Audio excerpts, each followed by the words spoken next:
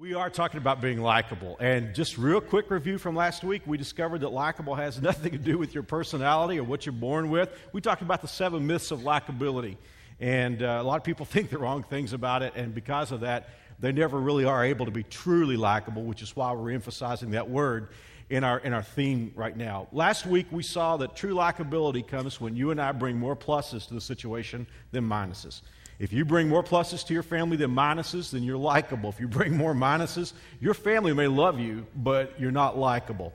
And it's true at work, it's true in every environment. And we saw that, Jesus grew more likable every day, Luke 2:52. The early church, back when there was only one church, they were likable. No wonder they grew from 120 to so many thousands of people that nobody could number them within, now catch this, within days. Did you know that? Back when there was one church, it grew from 120 to so many thousand, nobody could count anymore.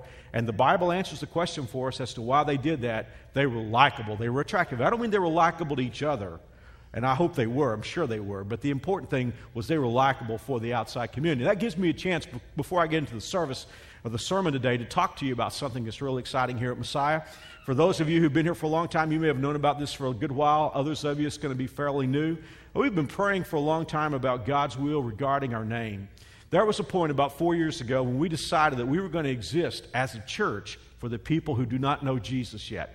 Most churches exist for each other, and the pressure they feel is from the inside. And that's why churches oftentimes are irrelevant and not successful at reaching people. So we decided that the pressure we're going to feel here comes from the people who aren't here yet, people who are seeking and searching. And one of the barriers that we had, to be honest with you, was our name, because people would pass it by and they would see our name and say, "Are you a Messianic congregation?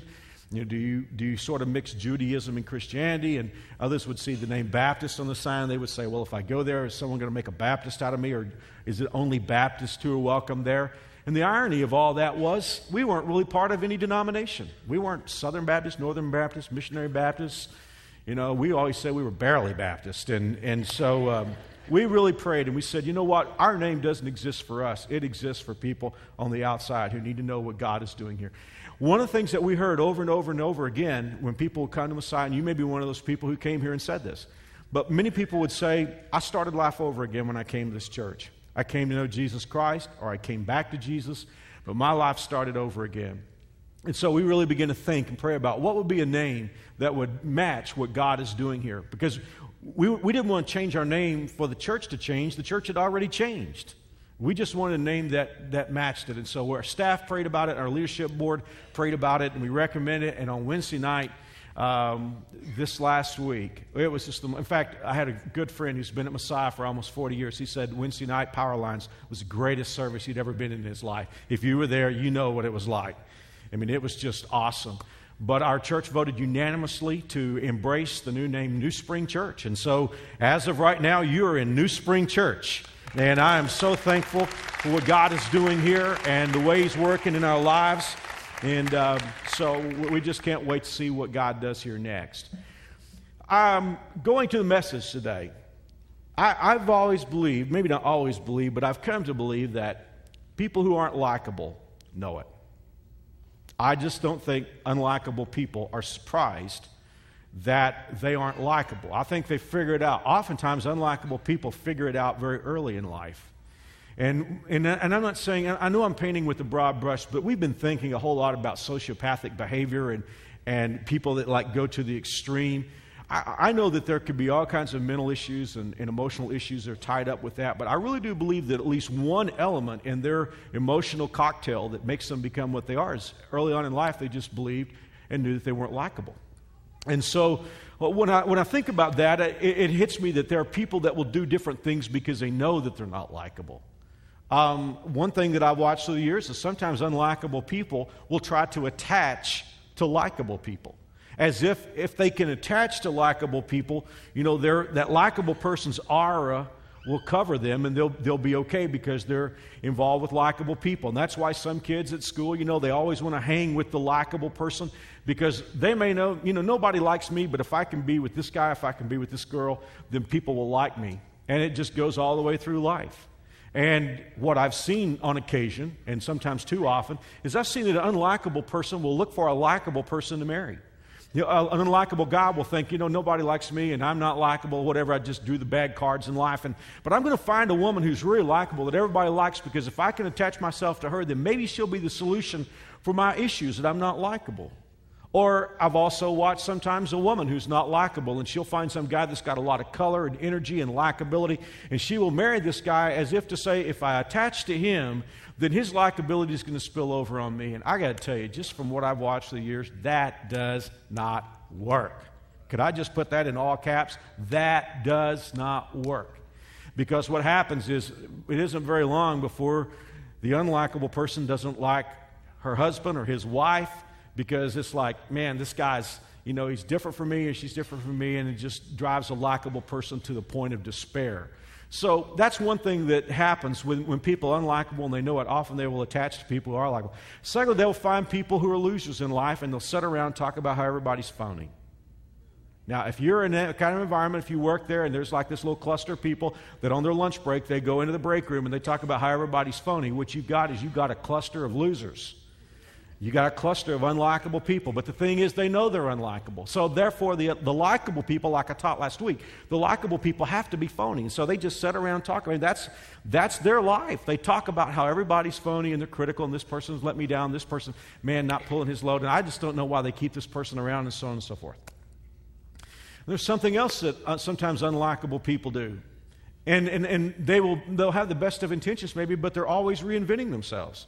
Because I'm not likable, maybe I'll try a different shade for this, for this week. I'll be a different person. I'll try to be something that I'm not. And maybe if I'm something different, maybe people will like me. So they always reinvent themselves. And I'm not talking about improving ourselves, because that should be the case for all of us. But I'm talking about somebody that's like, you see the person one day, you don't know who this person is. You see them the next day, you don't know who that person is, but it's different from the person you saw yesterday. And then there are some that just give up. And they know they're unlikable, and they become total jerks. It's as if to say, I'm unlikable, so deal with it. I ran into a good friend on the way in here this morning. He was talking about a supervisor. And this supervisor is he's one of those people. And he just had people under him resign, top people leaving. Because what this guy's got, he's saying, I'm a jerk, and I know it, and so I'm just going to make everybody meet me on my level. Now, here's the thing. I said that for a reason today, because if you struggle with likability, and to some degree all of us do, but if you really struggle with likability in a major league way, and you know it, it's inside of you, you know it. I have the most wonderful news in the world for you today, and it's this. Anybody can be likable. And I mean that with all my heart. This is what drove this series. Everybody can be likable. Everybody can be attractive. And that's important, because likability opens doors. Likability will bring you into relationships with winners in life. Everybody can be likable. You say, well, Mark, I just didn't draw a likable personality. Nuts to that. Any personality can be likable. Because likability has zero to do with personality. It doesn't matter whether you're outgoing or shy. How many of you like people who are very, very shy? They're not outgoing. They're sort of quiet. But we adore those people. See, it has nothing to do with personality.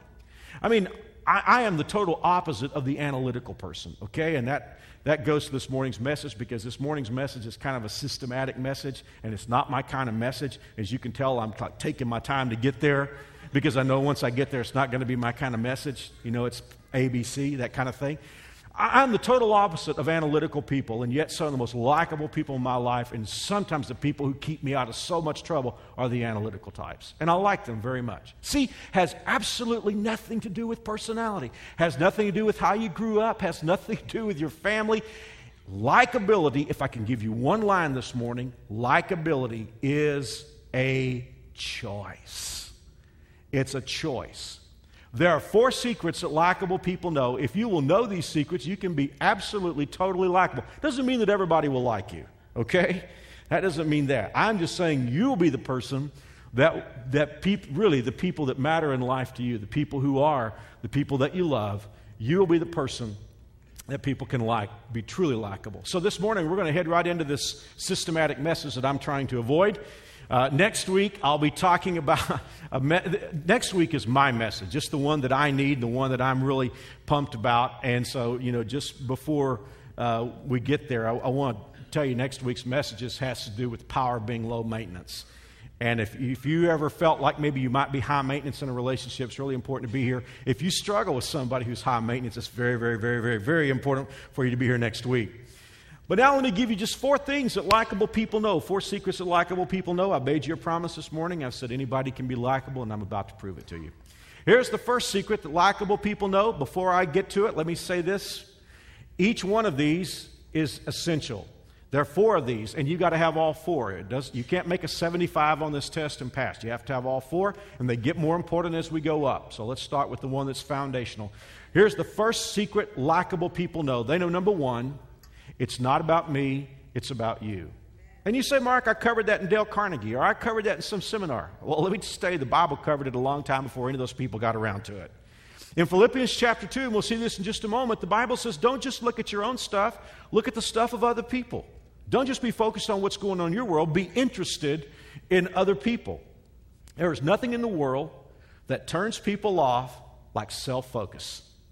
You know, if you ever meet somebody and he or she just talks about themselves all the time, and everything is about them, and it's their world and their life, and it's like, you know, hey, I feel like I'm looking, you know, through the knothole at the stadium when I talk to you because everything is about you. And there are people that very craftily work their conversation so that it's still about them. Let me just tell you that one of the most powerful things you can do to be likable is just to be gracious and friendly. You know, friendliness, we think about friendliness. What is friendliness? Friendliness just says, I'm interested in you. You know, when people aren't friendly, you know, when it's just them and they don't care about you, they don't care about the people around them, what they're saying is, my life is about myself. That is why friendliness is so powerful. And so I just want to encourage you to start there, to ask yourself, how friendly, not how outgoing, but how friendly am I? Do I communicate to people that I like them? You want them to be likable? The answer, first and foremost, as we're going to start off today, is like people. You have to like others. You just say, well, Mark, I like to just go in, I like to sit at my terminal, I don't like to talk to anybody. I want to tell you in love, you got issues. You got serious issues. And so I want to encourage you, be friendly. And look, I didn't give this to the tech team, so I apologize. I'm pulling this on them. But in Colossians chapter 4, here's what the Bible says in verse 5. And it's talking about people who follow Jesus and the way they live their lives around people who don't follow Jesus. The Bible says, live wisely among those who are not believers and make the most of every opportunity. Let your conversation be gracious. Okay, remember I already said Christians don't pay enough attention to attractiveness. Listen to what the Bible says. Let your conversation be gracious and attractive. That means likable. And the things that we say, God is saying. Make sure that the things you say to people are gracious. That means it's giving. People feel like they've been added to. And attractive, so that you will have the right response for everyone. So God is saying here, think about the way that you come across. You know, and I dealt with this last week. I want to make sure I deal with it again. People say sometimes, well, it's just me. No, the Bible is saying, take you, who you are, match it up with the Bible, and make sure that your conversation is friendly and gracious to other people. Now, there are Christians, and I've met a few, at least they are in church, who have the idea that their spiritual gift is a gift of criticism. God has called them to straighten everybody out. And, you know, these people always wonder, you know, why do I drive people away? But, you know, I know their problem. I can just tell them, I mean, A, B, C, D. If they would just do what I tell them, they could straighten out their lives. And people, you know, sometimes when they're confronted about that attitude, they'll just say, well, you know, I'm just being honest. I'm just telling the truth. Listen to what the Bible says about that. In Proverbs 19, verse 11, the Bible says, sensible people control their temper. They earn respect. That's another euphemism for likability. They earn respect by overlooking wrongs. That doesn't mean you can never confront someone about something that they're doing wrong, but what it does mean is that when you talk to people, no matter what you have to say, that person feels like they have been added to. Could I encourage us, every single one of us, including your pastor, could I encourage every one of us to think about and calibrate our speaking and make sure that we don't speak until we're assured the person who's listening to us will feel added to? You know, you never have to be unpleasant. I've had to communicate uncomfortable truths. In fact, I probably have to do that on most days of my life. But there's never any reason to be unpleasant. You say, well, Mark, you don't know that person. You know, that person's unpleasant to me. Here's the deal. It may be true that you are pleasant to someone who's unpleasant to you, but the important thing is that environment, that relationship, the important thing is that it doesn't change who you are. You know, if you have a conflict with someone, deal with the conflict, but don't let it change you. Don't let it turn you into an angry person. Don't let it turn you into a vindictive. Don't get on their level. You know, Adrian Rogers, who pastored Bellevue Baptist Church, he was a gracious friend of mine. He used to tell me, he'd say, Mark, he said, a dog can whip a skunk, but it's not worth its trouble. And that's important to remember. In Proverbs chapter 3, the Bible is talking about wisdom, and it personifies wisdom. It talks about wisdom as though she were a woman. And because the Bible is trying to show us, live wisely and you'll be like this. The Bible says in Proverbs 3, verse 17, her ways are pleasant ways, and all her paths are peace. My grandmother, you've heard me talk about her many times. She was just a godly, awesome woman. She was the most likable person I've ever met in my life. My grandmother used to talk about people. She would really talk about women sometimes, and she would say, you know, she's got pretty ways. She's got pleasant ways. Can you remember that? I know that's kind of an old expression, but anybody in your life talk about that? You know, she's got pretty ways. What my grandma was saying is this woman, whatever she has to do, she just goes about it in a beautiful way. And that's what I'm asking you to do today. Hey, guys, people in your world are scared to death. Never forget that. This is a scary, scary world. And people, when they meet you, I want you to imagine they have an imaginary question across themselves and a sign. I want you to imagine this sign. People are asking, am I safe with you? Because this is a scary world. People don't know sometimes if they're safe with their spouses, if they're safe with their kids, if they're safe with their parents. People are scared to death in the workplace. People are just scared. We live in, as one poet called this, the age of anxiety. And our world is searching for somebody where that person, you know, I mean, I'm not trying to say I'm likable because I got a lot of issues that I'm working with here, but I remember one day, this has been back at the old location, we had invited a very famous guest speaker, a pastor who was well known all over the country. And I noticed that when he and I were in the car, you know, he would just start telling me things that if it got out, you know, he would tell me about, what I mean by that, he had some serious questions about his beliefs. And he would say, I really don't know what to think about this. And I thought, if I told what he just told me, I could really cause this guy some difficulty. And so one day I got up my courage and I asked him, I said, why do you tell me these things? And here's what he said. He said, Mark, I can always let my hair down around you. He didn't have very much of it, but he just said it. He said, I can always let my hair down around you. And it resonated with me because what he was trying to say is, I know I'm safe when I talk to you. And that's what people are looking for. That's step number one. Be gracious, be friendly, be the kind of person that people enjoy being around. We never have to be unpleasant. So, let's say you do that. Let's say you take that first step and you're friendly to people. Even when you don't necessarily feel like it, you're always asking yourself, what can I do to let people know that it isn't about me, it's about them? What's next? Here's number two. The second secret that likable people know is that if you want to be likable and if you want to have great relationships, find something in common. You know, I like people, but we don't have anything in common. Game, set, match. Sort of ends right there. But when I really like someone, and when that person's friendly to me and I'm friendly to that person, it is just the natural, logical step to find out what we have in common. And my guess is, I guessed this last week, everybody here is likable. Isn't that what you do? You meet somebody, you're friendly with that person, maybe you sit down in an airplane and you sort of like strike up a conversation. The very next thing you try to do is find out, what do we have in common? Are you leaving home or going home? Do we live in the same city? What do you do for a living? Tell me about your kids. Tell me about your work. I mean, how many times have I sat on an airplane and, you know, don't know the person sitting next to me, but by the time the flight is over, I know that person pretty well because what we ask ourselves is, what do we have in common? That's what likable people do. Unlikable people put up barriers. Unlikable people say, don't come any closer. I don't want to find out if I have anything in common with you. I just want us to have a barrier. You keep your space. Don't come any closer. Likable people are always looking for a way to build a bridge. Unlikable people are saying, I don't necessarily have to relate to you. Just as long as I get my props and get my money or whatever, I don't have to relate to you. Unlikable people do that. We've been talking about Jesus. Remember I said he grew more likable every day? He's the perfect likable person. Now, when Jesus taught the crowds, he was totally different from the religious leaders of his day. You know why? Because the religious leaders of his day were like experts, and they wanted to get their props as being experts. So what they did was they talked to people over their heads. I mean, people would say, I don't know what he's talking about, but boy, wasn't that brilliant, you know? And they would cite Rabbi Spoudani and spiritual precedent, religious precedent from centuries before, and they'd have this long gobbledygook of stuff that nobody understood. And people would walk away, and no wonder they didn't come back. But when Jesus talked, he just talked about things that people understood. He talked about a shepherd that lost a sheep. Bingo. He just attached himself to every shepherd there. We got something in common. He talked about a woman who lost one of the coins of her dowry and swept the house until she found it. He just synced with every woman in his crowd who was married.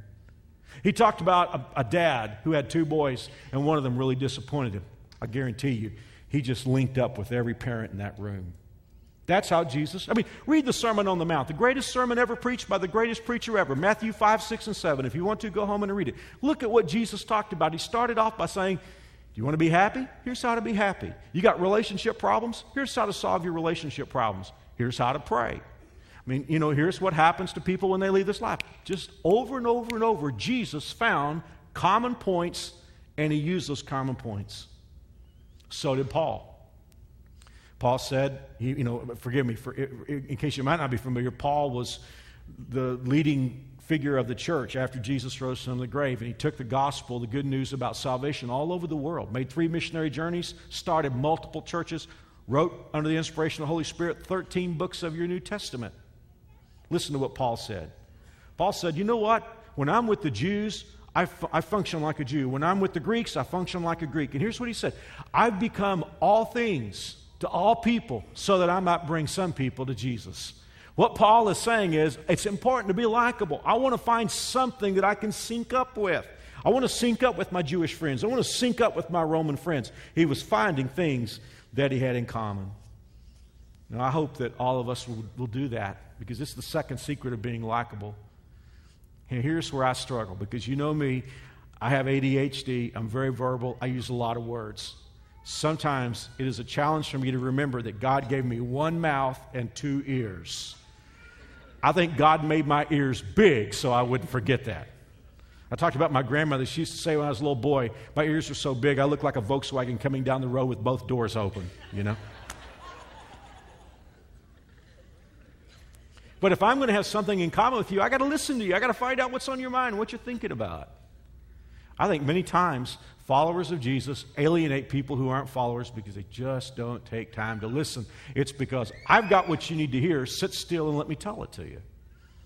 I have a friend who ministers to college students in Minnesota. And he had been talking to a young man who was not a follower of Jesus, not even a believer in God. And this guy played the guitar, and he didn't have money to go through college, so he earned his way through college by playing for bars and playing for restaurants. But my friend would take this guy to coffee, and they'd just sit and talk. And so this guy told my friend, he said, I was playing in a restaurant the other day, and some people asked me to come over to their table, and I just thought they wanted to hang with me for a little while. But he said when I got over there, they sort of ambushed me with religion. You know, they were trying to make a believer out of me, and he said they just like hammered me. And he said, finally, I just got angry and got up and left, and I thought, I don't agree with those people on anything. And my friend said, well, why do you have coffee with me? Because you and I don't agree on about anything. And here's what his answer was. He said, because you listen to me. Now I want to challenge all of us today to think about that. That's the second stage of likability, finding something in common. And we can't find things in common until we listen.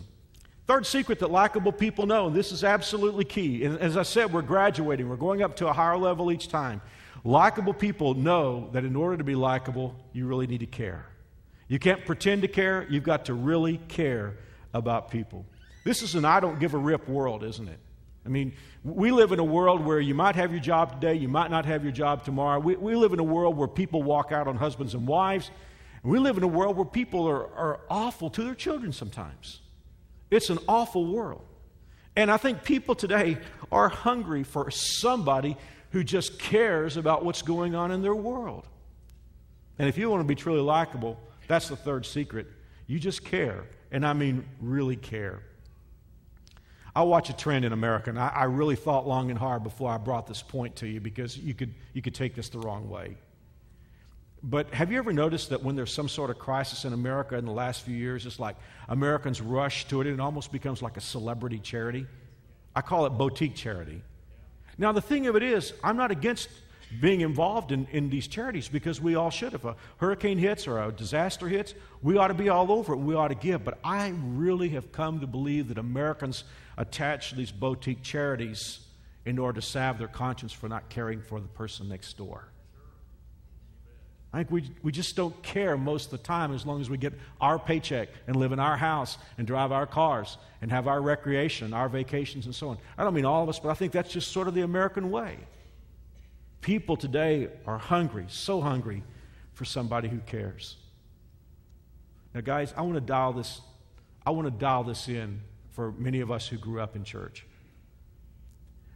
I have watched for many years in my churches that I've served, in the churches where I speak, that oftentimes people who know they believe the right things will often not care about people on the outside, as if believing the right thing will keep you from having to care.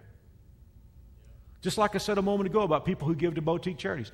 Many people in churches today don't really care about people who don't know Jesus. Because, bless God, I believe the right thing. I mean, I travel the country. People ask me questions about churches and how churches can transition and be effective in reaching people on the outside. And the one thing that comes to me over and over and over is that most American Christians do not really want their churches to grow. Somebody would lose power. And as long as I'm going to heaven, hey, it's here if they want to come in and get it. And we live in a world today where Christians many times are judgmental, as if, well, I really believe the right thing about abortion, so I can just not care about people who would get an abortion. I believe the right thing about a gay lifestyle, so I don't even have to care about people who don't maintain the right kind of sexual lifestyle. I mean, yes, it's right to believe the right things, and we should never compromise what we believe about what God says, but shouldn't we still care? I mean, shouldn't those people still matter to us? I meet so many people who follow Jesus, and as if to say, well, I know who's right and who's wrong, and I'm the one keeping score, and I've got the list, and I know who's naughty and who's nice, and I've checked the list, and I've checked it twice. Now, if anyone could be like that here today, and I doubt that anyone is, because Messiah wouldn't be out New Spring. I got to keep a jar up here where I put $1 every time I say that. If this is, chances are you wouldn't be in this church if you feel that way. But in case, I just want you to know what God has to say about this and why you're not likable. The Bible says in Romans chapter 14, verse 17, for the kingdom of God is not a matter of what we eat or what we drink. Now, in those days, there was an argument over whether you could eat a steak if it had been dedicated to an idol. They would dedicate the meat to the idols. It'd be in the marketplace, and Christians were getting all torqued and upset about this because some Christians were eating meat that they bought at the market, and there were, how the people try to buy the meat today that's free of all the additives and stuff. Well, there were some of the Christians who were just so hyper spiritual that they just wouldn't buy a steak if it had come from the marketplace because it had been dedicated to idols. And here's what Paul said. He said, the kingdom of God is not a matter of what we eat or drink, but of living a life of goodness and peace and joy in the Holy Spirit. He said, if you serve Christ with this attitude, you will please God. Paul, what comes next? And others will approve of you too. That says you will be likable. I mean, stand for what's right, but don't split hairs about the non-essentials. And then he closed by saying, so then let us aim for harmony and try to build each other up. That's what I'm trying to talk to you about, folks. Care. Care is empathy. There are two words that we're familiar with probably when it comes to caring: sympathy and empathy. There's a difference between sympathy and empathy. Sympathy says, I know how you feel. Empathy says, I feel what you feel. But here's the difference. Here's why sympathy is inferior to empathy. If I say, I know how you feel, your feelings are still coming through the prism of my terms. It's still me. I saw this week. There was a blooper in a church in North Carolina. And here's what the announcement said. Low self-esteem support group, 7 to 8:30 p.m. Eastview Baptist Church. Use the back door. Sometimes sympathy can be like that. I know how you feel, but it's through the back door. It's on my terms. Empathy says, I get in your skin and I think about what it would be like to go through what you're going through. And I actually begin to feel what you feel. Supermodel Tyra Banks did something the other day. She donned a fat suit, to look like she was 350 pounds. And this beautiful, beautiful woman talked about what it was like to walk around town and the stares and the ugly remarks that people would make just because they thought that this supermodel weighed 350 pounds. And she said, for a few moments, I got into the world of what someone has to deal with who's overweight. Here's number 4. You say, well, Mark, you've really already covered it. You talked about me being friendly. You've talked about me finding things in common with somebody else. And you've talked about me caring. Surely that would make me likable. It'll help. And those are essential. But you know what? You can do 1 through 3. And if number 4 is not there, it'll go all down the tubes. Here's number 4. Likable, truly likable people know you got to keep it real. You got to keep it real. Because you know what? You can be friendly, and you may have watched this happen where you work or in your family and your friendships. You can be friendly. You can find things in common with people. You can care about people. But if that honesty thing comes back to bite you, if somehow that person finds out that you're lying to them or that you're not real, everything that you've worked for will go down the tubes. It's important to be who you really are. I was reading the paper this morning. Took my son Stephen to McDonald's on the way here. And this is the Sunday Eagle. And in People, I saw this. Do you see this? It says, idol judge goes on ego trip. Any of you read this? This is really classic. Paula Abdul is a sweetie on American Idol. Read that, likable. But some folks claim she's not so sweet when she's an airline passenger. MSNBC online says Abdul was a diva during a recent flight, demanding but not getting special treatment. She pulled a major diva, one eyewitness told the paper. The other passengers were not amused. The television show judge was booked on a sold-out Southwest Airlines flight from San Jose to Burbank and reportedly demanded first-class treatment, even though there's no first-class section on the airline. She asked to be let on the plane and seated first, the source said. When Abdul was told that only young children, people with disabilities, and elderly were allowed to board early, she reportedly declared, "But I'm famous. I need to go on first." A number of fellow passengers heard the exchange, and one shouted at her, "You're no Sanjaya. You have to board like everybody else." That was cold, wasn't it? And then right below that, there's Alec Baldwin. I got to tell you, I'd like to watch Alec Baldwin on film because Alec Baldwin almost always appears to be likable on screen, doesn't he? He's got a smile. He's got winning personalities. Even sometimes when he's a villain, he's hard not to like. But if you listen to that phone conversation, when he left that voicemail for his 11 or 12-year-old daughter, he wasn't sure how old she was, and called her a rotten little pig. Could I ask you a question? How do you like him now? How do you like him now? I have minister friends who are very likable on stage. People liked them. They were good communicators.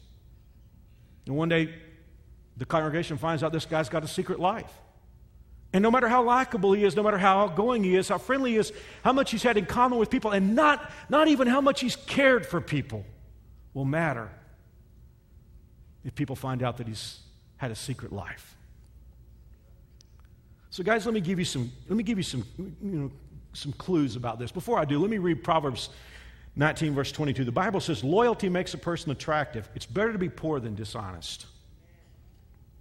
Here's what will keep you honest. Here's what will keep you real. Number one, remember where you came from. Because you know what? Every likable person in this room, and I'm going to assume if you get through steps 1 through 3, you're going to be a likable person. Every likable person in this room rose from circumstances that were inferior to where you are today. And you know, when you start getting promotions and you get the big office, you get a parking space with your name on it, and people are patting you on the back as being a top performer, if you're not careful, it will be easy to forget where you came from. You know, remember this. The Bible always tries to ask us this question. You know, remember who you are. Where would you be if God hadn't helped you? So number one, remember where you came from. Here's one I try to remember with my staff all the time. Be honest about your shortcomings, because when you're honest about your shortcomings, it's not news. People know it already. Be honest about your shortcomings. Number 3, tell the truth about what you can and can't deliver. People oftentimes who want to be likable, it's people who want to reinvent themselves, oftentimes will overpromise and they'll underproduce, and they're always appearing to be dishonest. Be honest about what you can and can't do. And here's the big one. Honesty is freedom. Isn't it true? When you level with people about what you're really like, you can be who you really are. You don't have to try to be something that you're not. When you level with people about your strengths and your weaknesses, and you're honest with people and you're transparent, and you let people see into your world, you know what you can do? You can be totally free. And freedom is attractive. So I just hope and pray that today these things will help. There are 4 secrets that likable people know. There is no excuse for not being likable. It's not personality. It's not what you're born with. It's not wealth. It's not physical attractiveness. It's these 4 things. That's the science of likability. Next week, I'll talk to you about the power of being low maintenance.